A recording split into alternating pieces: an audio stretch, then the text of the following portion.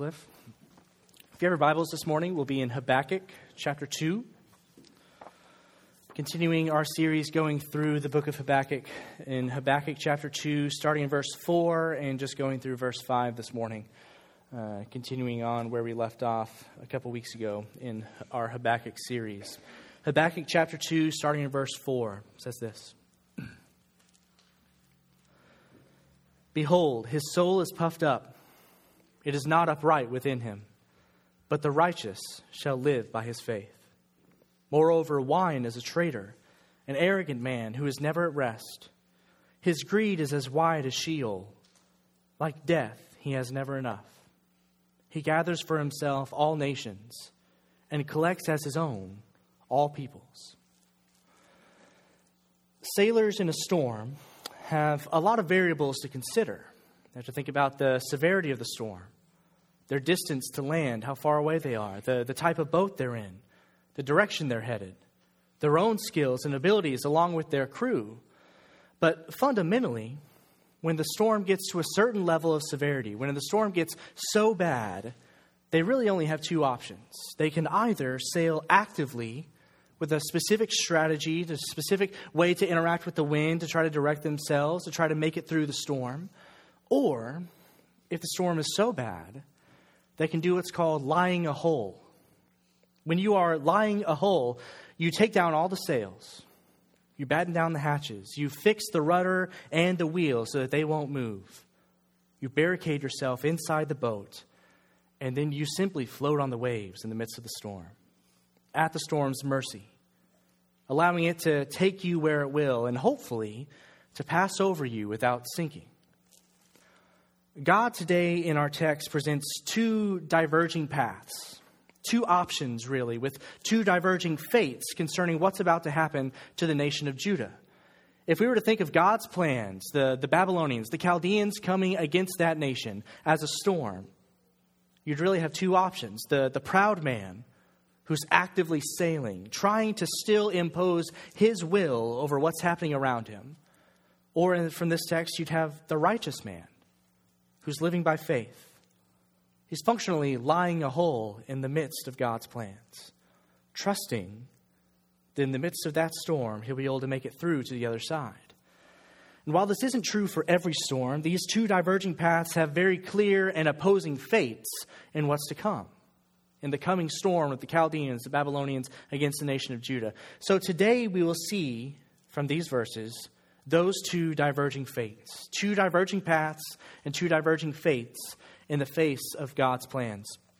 The first diverging path and fate that we see in our text today is that the proud receive their death. Those who are proud will receive death. Look at verse 4. Behold, his soul is puffed up. It is not upright within him, but the righteous shall live by his faith. Moreover, wine is a traitor, an arrogant man who is never at rest. His greed is as wide as Sheol. Like death, he has never enough. He gathers for himself all nations and collects as his own all peoples. God in this text is making a clear connection between pride and the unrighteous. In these verses, he's contrasting the faithful who will receive life with the unfaithful who receive death. But instead of calling them the unfaithful, instead of calling them unbelievers, people outside of the nation of Israel, the shorthand he uses for the one headed toward death is the one who is puffed up, the proud one, the one who is living not by faith, but by his own pride. And to live by pride is to trust in yourself for all things. Pride and idolatry are very closely linked, and when you get down to it, these sins really are the root of all the others. And I think that's why God is highlighting pride as the representation of the one who is headed for death in these verses. You see, when I have sinful anger, it's because my pride, or something I worship, has been attacked. When I lie, it's most often to preserve something I'm worshiping, likely myself. When I steal, it's because I've placed myself and my needs over and above any other ethical or moral code outside of myself. And the term God uses here is not a good one when he refers to the proud. The one who is puffed up. His soul is puffed up. He's not saying that they're large in stature. He's not saying that they're jacked, that they're muscular. They're not filled. They're not dense all the way through. Puffed up like a blowfish. They're like Jerry Seinfeld in his puffy shirt. He's all puffed up. He looks like a pirate. He's ridiculous. These people are bloated. They're inflated. This same word is used in 1 Samuel to describe a tumor, that it is puffed up. The one who's puffed up isn't the name that you want God to give you. So the one living not by faith but by pride is therefore living in sin. He's trusting in himself for all things. And yet, even as he does so, he's not upright. His soul may be puffed up, but even his soul is not upright within him. He's not stable or straight. He's living according to his own moral fiber and being. He's trusting in himself for all things. And yet, even at the deepest part of who he is, in his soul, he is not upright within himself. So by that, God is saying he doesn't have what it takes to save himself from the true calamity, from the judgment of God which is on its way. Saying he's not upright, he's not righteous. How could he possibly stand before the God who is upright, who is righteous? And yet, because of that same pride, which makes him look so ridiculous and keeps him from any true standing, he's also cut off from the help of anything above or outside of himself. The pride which makes him not upright also keeps him from becoming upright. Even though he's drowning in his own self-righteousness, he thinks that he's still got this. So he doesn't need God. And therefore he has no opportunity to be helped by the God who could give him life rather than death. The one who is puffed up here, he deserves our pity, not our envy. You see, to this point in Habakkuk, the prophet has been complaining that the wicked really seem to have it so great. They're prospering while the righteous ones are suffering. And the Babylonians, who are even more wicked, are seemingly going to win the day. They're going to come in and conquer Judah. It seems like, to this point in Habakkuk, that the wicked one is the one you want to be. The wicked one who gets all the stuff, all the blessings, it seems. Habakkuk hates how God's enemies are having their day in the sun. And here God begins to show Habakkuk that the very victory it appears they are winning is actually their undoing. The proud one, the one living by his own morals, his own code, his own power. We might be tempted to look at those people and wish that we had what they do. Man, if only I had their money. If only I had that kind of sexual freedom. If only I had their societal acceptance. But his soul is puffed up. It's not upright within him. He's doomed. He's not the model to be followed. He's the cautionary tale that we should be avoiding. It may feel like we're surrounded by wicked people who are prospering. But God is reminding us here in Habakkuk chapter 2, verses 4 and 5, when he begins to make the turn, he's reminding us here that what we see when we see that person is actually a house of cards. And that the God of the universe is about to shake the table it's laying on. The way of the puffed up soul ends in death. And it goes that way. It ends that way because the proud man is so easily deceived. Verse 5, moreover, wine is a traitor. Now, the beginning of verse 5 is another instance in Habakkuk, like we've talked about a few times, where we're not quite sure what it's saying. The original Hebrew is hard to translate. It's unclear. The words it uses are rare. The context really isn't that helpful. And on top of all that, it's prophetic poetry. It's not like something that was super simple to begin with. But I think God here is making a connection, which will be picked up again later in chapter 2 next week, whenever we get to that point. He's making a connection between the proud man, the one who's puffed up, and the way that proud man tends to celebrate. He is trusting in himself. He is so sure of his standing that he is able to then turn to wine in celebration, thinking that he has nothing to fear. For him, it's party time. He's feeling good. He's on top of the world. Why not drink in excess? Why not drink until the point of being drunk? Why not surround yourself, drown yourself in wine? You're untouchable. Even in a drunken state, there's nothing anybody can do to you. You are the ruler of the world in your own eyes. Who could possibly mess with that? But God here is saying that the wine to which he turns, the drink from the cup he has chosen because of his pride, because of his arrogance, is actually part of his downfall. That very wine is a traitor. It isn't a cup of victory. It's not celebration. It's a final meal. What he thinks is going to be great wine is actually the cup of God's wrath that's going to be poured out on him. The proud man has been deceived, and really easily so. And that idea of God's wrath as a cup that will be poured out, that occurs all throughout Scripture.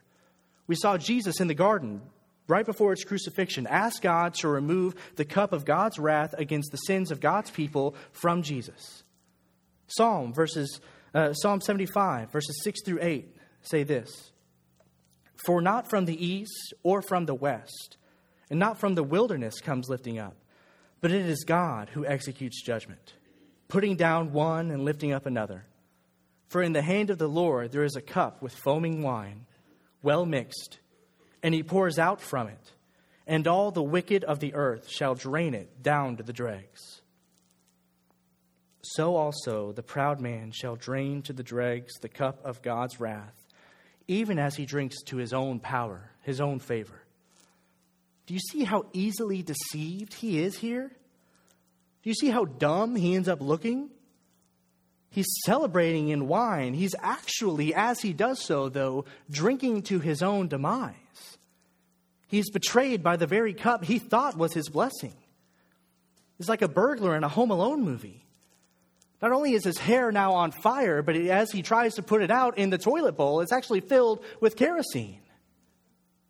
The act itself was already demeaning and insane, and it's only gotten worse.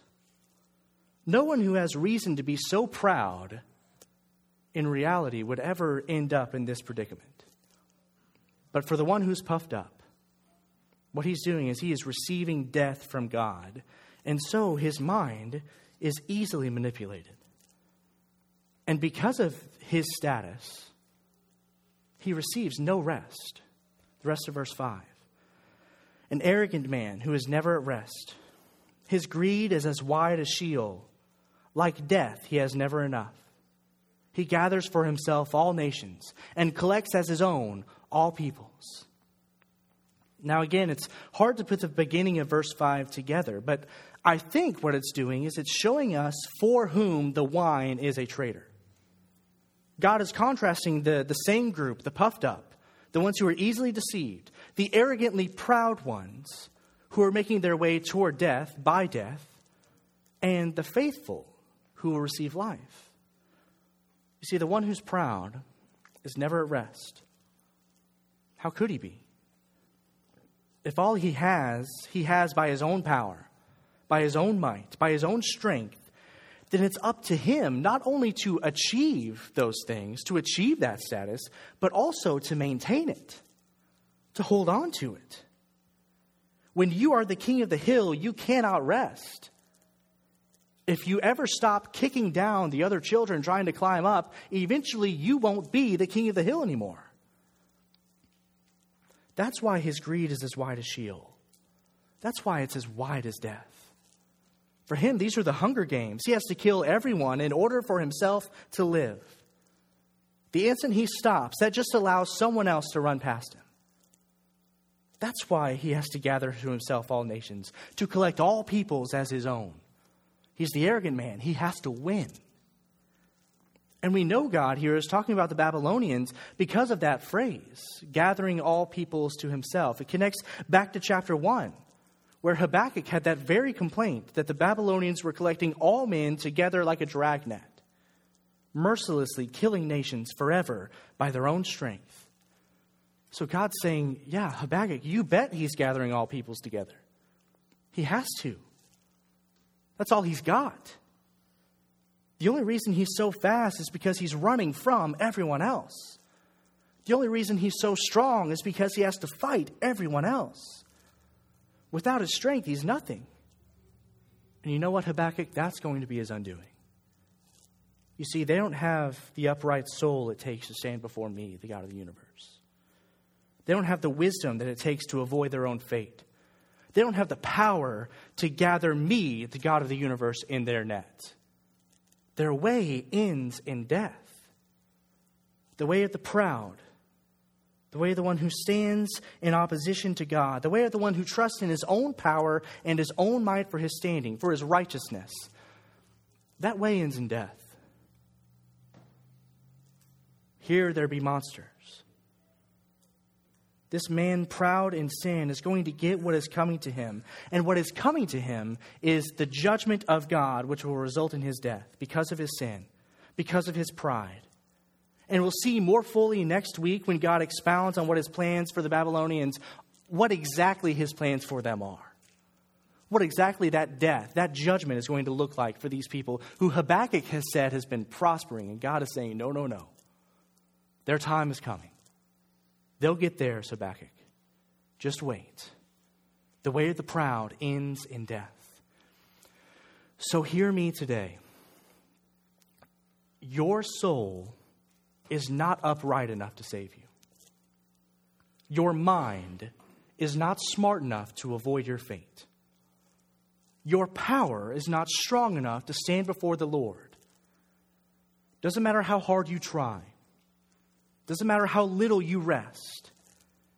If you are on your own, out there in the wilderness, if you're not a part of God's people, if you haven't been united to his church, if you haven't trusted in the God of the universe for your salvation, if you haven't come to the end of yourself, if you haven't gotten tired of the games, tired of the running, tired of all of your self-justifications, if you haven't come to face with the idea that you are a sinner with no hope apart from Jesus Christ, if you haven't turned from your sin in repentance, if you haven't believed, if you haven't hoped and trusted in Christ and his sacrifice for your salvation, then these verses are just as about you as they are the Babylonians, as they are the Chaldeans. The way of the proud ends in death. And everyone who is not living moment by moment, holding on to only the grace and mercy of God given to them through the sacrifice of Jesus Christ, through his perfect life, his sinless sacrifice, his perfect atonement, his glorious resurrection, his ascension into heaven where he now is reigning at the side of the Father. If you haven't done that, then you are living that same proud life. You are the one headed toward death. And the proud man receives only the death to which he is headed. But the righteous one here, he receives life. That's the other diverging path in faith that we can see this morning. The righteous receive God's life. Back to verse 4. Behold, his soul is puffed up, the proud one. It is not upright within him, but the righteous shall live by his faith. This phrase, this idea, this truth, that the righteous shall live by his faith, that is one of the most important sentences in the entire Bible. Not only is it central to Habakkuk, the creed, the central encouragement of the whole book, is that the righteous will live by his faith. But there are some scholars who would say that this one statement actually distills all of the Old Testament law down into it. All 600 commands, all 10 commandments, all 3 things the Lord requires of you, all of that has somehow been boiled down into these words: the righteous shall live by his faith. But perhaps because they are so pregnant with meaning, I think they're also kind of hard to say exactly what they mean. If the righteous lives by his faith, then how does one become righteous? By whose faith? In what? Is it a single one-time faith, or is it faithfulness? Your Bibles may have a footnote there. What does it mean to live by faith? None of these questions are directly answered in the context of this text in Habakkuk. But I think we're able to get the meaning here, not only by the rest of the context of Habakkuk, the way we're able to read the whole book and then understand this phrase, but also by how the New Testament peels back some of those layers and shows us meanings that we may not have gotten if the Spirit didn't reveal them. But we know, even though we don't know the fullness of this phrase, we know for certain that the righteous lives by faith only because of the faithfulness of God. Without God's faithfulness, if God were not steadfast in love, if he were not faithful to his people, then none of the rest of this matters. The one who is righteous is only righteous before the righteous one. Whatever this life is, whatever that means, it only comes from the one who is the source of all life. No matter what faith or faithfulness you might have in or toward God, that really only counts. That really only is helpful if God is also faithful toward you. And I make this point because even as Habakkuk has been complaining, even as things have been looking pretty grim for God's people, their hope and here their life are still founded upon the God of steadfast and faithful love. The fact that the righteous shall live by his faith, that's based on the righteous and faithful giver of life, who freely gives that life to his people. So before we get to how this works, what it means in context, let us not forget the God upon which all of this is based. The righteous receive life by faith because of the faithfulness of God toward him. But the one who is righteous actually is righteous by his faith. See, faith here is both the evidence and the basis of his righteousness.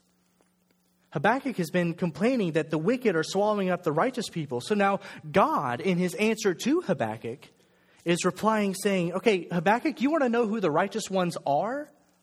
You want to be able to tell the difference between the wicked one and the righteous one. The righteous ones are the ones who have faith. They're the ones who still believe. The ones who, in spite of their circumstances, who even when everyone else seems to be packing it in, the ones who maintain their faith, their hope, their trust in God. Those are the ones who are revealing themselves to be righteous, Habakkuk.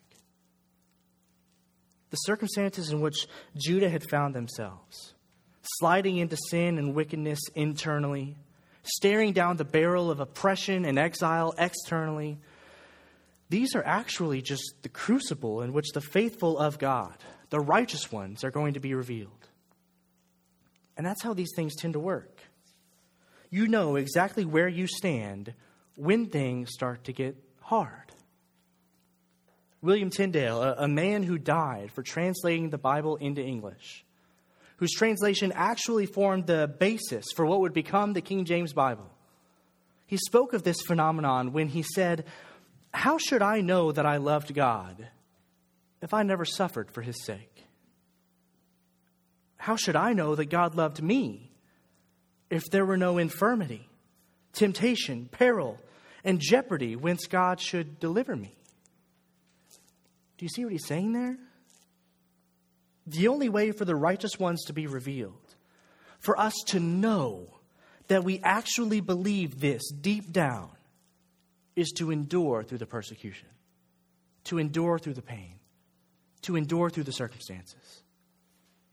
And likewise, the only way for us to really know that God is and will be faithful to us is to see him remain faithful, to see him keeping his promises, even through circumstances as bad as what Habakkuk is about to go through.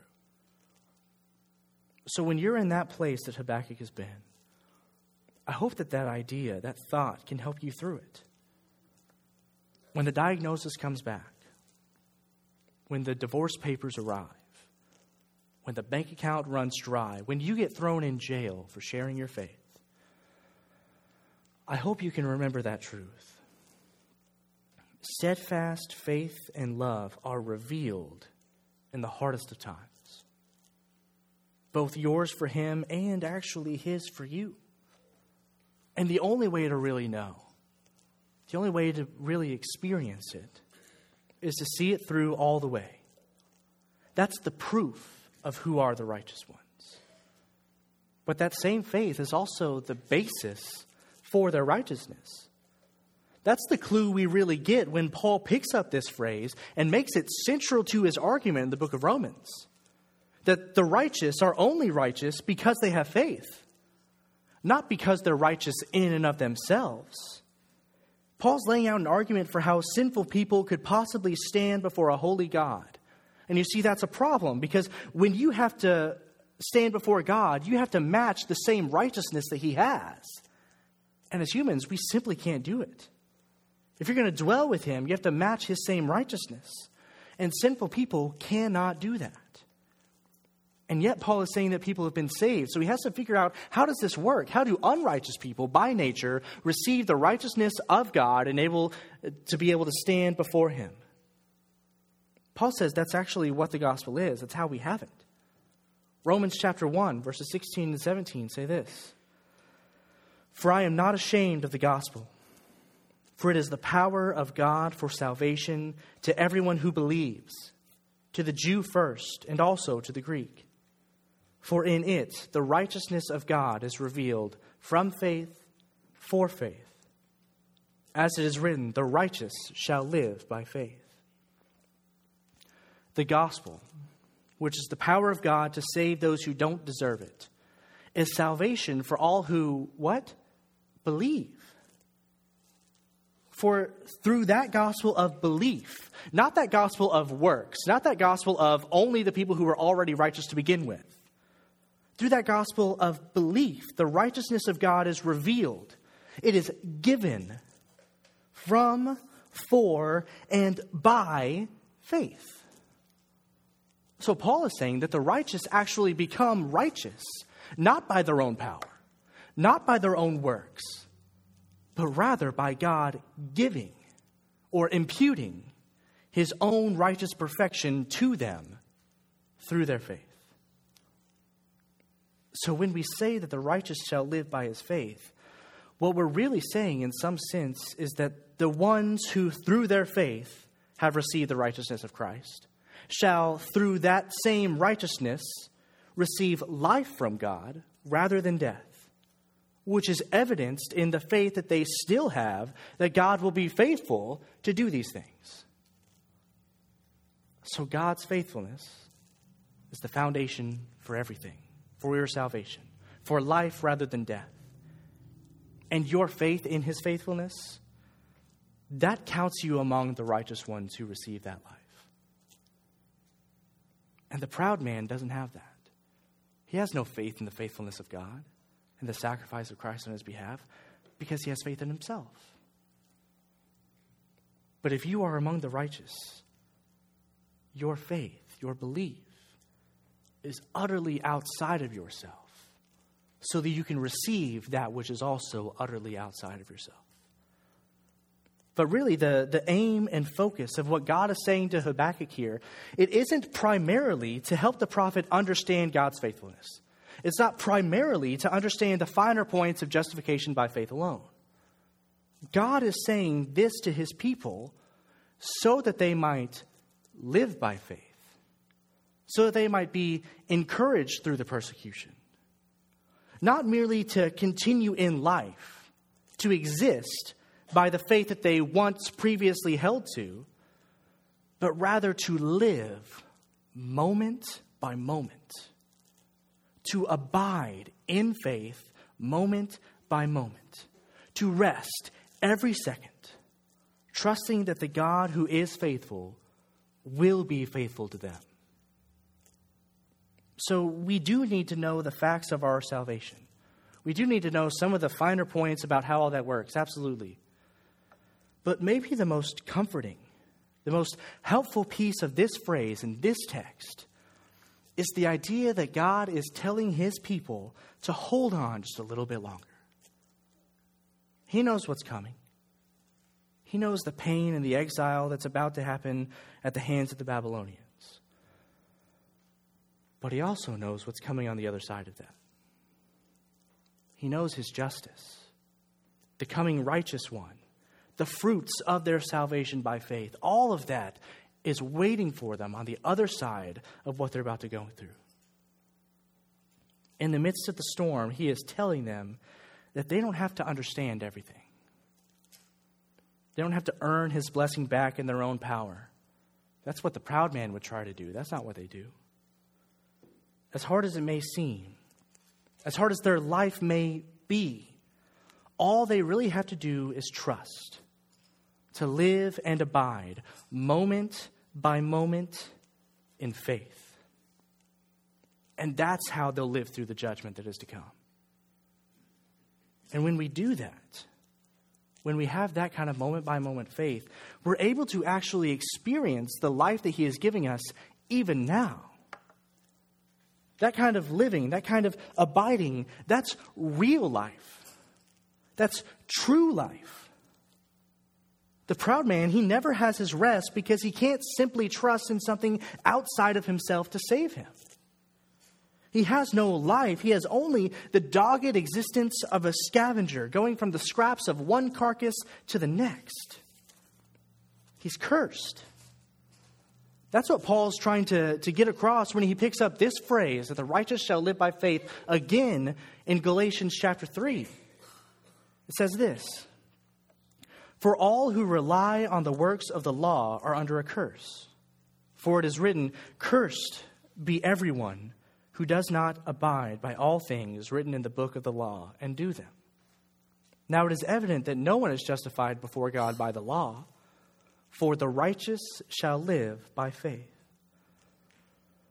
According to Paul here, just like in our text today, you have two options. You can live a cursed life under the law, trusting in your own power and righteousness for your salvation. And therefore, you are living as doomed because you are utterly incapable of keeping the entire law of God perfectly every second of every day. Not even to mention the sinful nature that you've inherited just by being born. Okay, so that's option one. It's cursed. It leads to death. I wouldn't really recommend option one. But there's also option two. You can live a life free from the curse of the law and its punishments. You can live a life trusting in the one who bore that curse for you and in your place for your salvation. And therefore, you can live that life as righteous because you've been given his righteousness, which now allows you to live by faith every second of every day until that faith is eventually made sight. That is the righteous living by faith. And that's not really a contest, is it?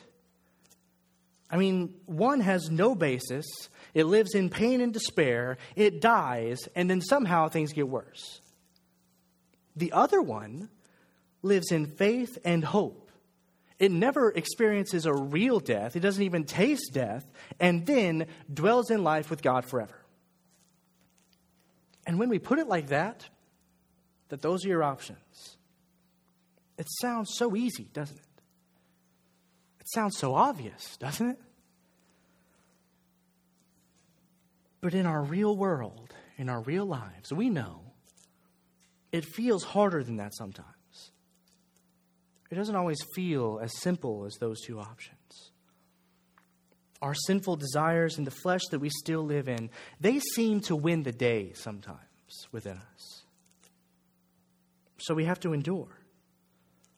We have to continue living by faith, moment by moment, persevering in the faith until we who are righteous by faith receive the fullness of the life that we've been promised. The real, the everlasting, the imperishable, eternal life that we've been promised. That's actually what the writer of Hebrews is encouraging us toward when he takes up this same verse, that the righteous shall live by faith. When he says that in Hebrews chapter 10, verses 36 through 39, he says this: "For you have need of endurance, so that when you have done the will of God, you may receive what is promised. For yet a little while, and the coming one will come and will not delay. But my righteous one shall live by faith. And if he shrinks back, my soul has no pleasure in him. But we are not of those who shrink back and are destroyed, but of those who have faith and preserve their souls. Hebrews here is encouraging us to endure, to persevere in faith, to continue living by our faith.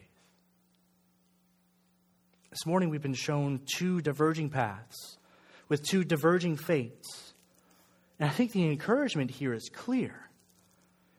Be counted among the righteous who live by faith. Don't live like the proud man whose way only ends in death. Submit your pride. Submit your sin before the God who loves you and gave himself for you. That through your faith in who he is and what he's done on your behalf, you might receive his life as you receive his righteousness. The life we've been promised is coming. It will not delay. If it seems slow, wait for it. It will surely come. But in the waiting, live by faith, trusting and hoping day by day that the one who has promised is faithful to give his righteousness and therefore his life to all who believe. I know whom I have believed and am persuaded that he is able to keep that which I have committed unto him against that day. That's how we live in the midst of evil. That's what the book of Habakkuk is about. It's about how to understand and think about God in the midst of the evil which surrounds us. And he is telling us the way that you continue going, the way that you live in the midst of that evil, is by faith. Not as the proud man whose way ends in death, but as the faithful whose way ends in life. Let's pray. God, thank you for this day. Thank you for all that you've done for us, Lord. Thank you for the chance to be able to gather together with your people, to read your word, to pray your prayers, to sing your gospel, and to hear your word preached. Help for us to worship in the midst of all that is going on around us. Help for us to be people who can come to the end of ourselves and lay our pride aside. To be people who don't live as the proud man whose way ends in death. That we might not be so easily deceived. That we might not trust in our own self-righteousness. That we might not meet those same ends.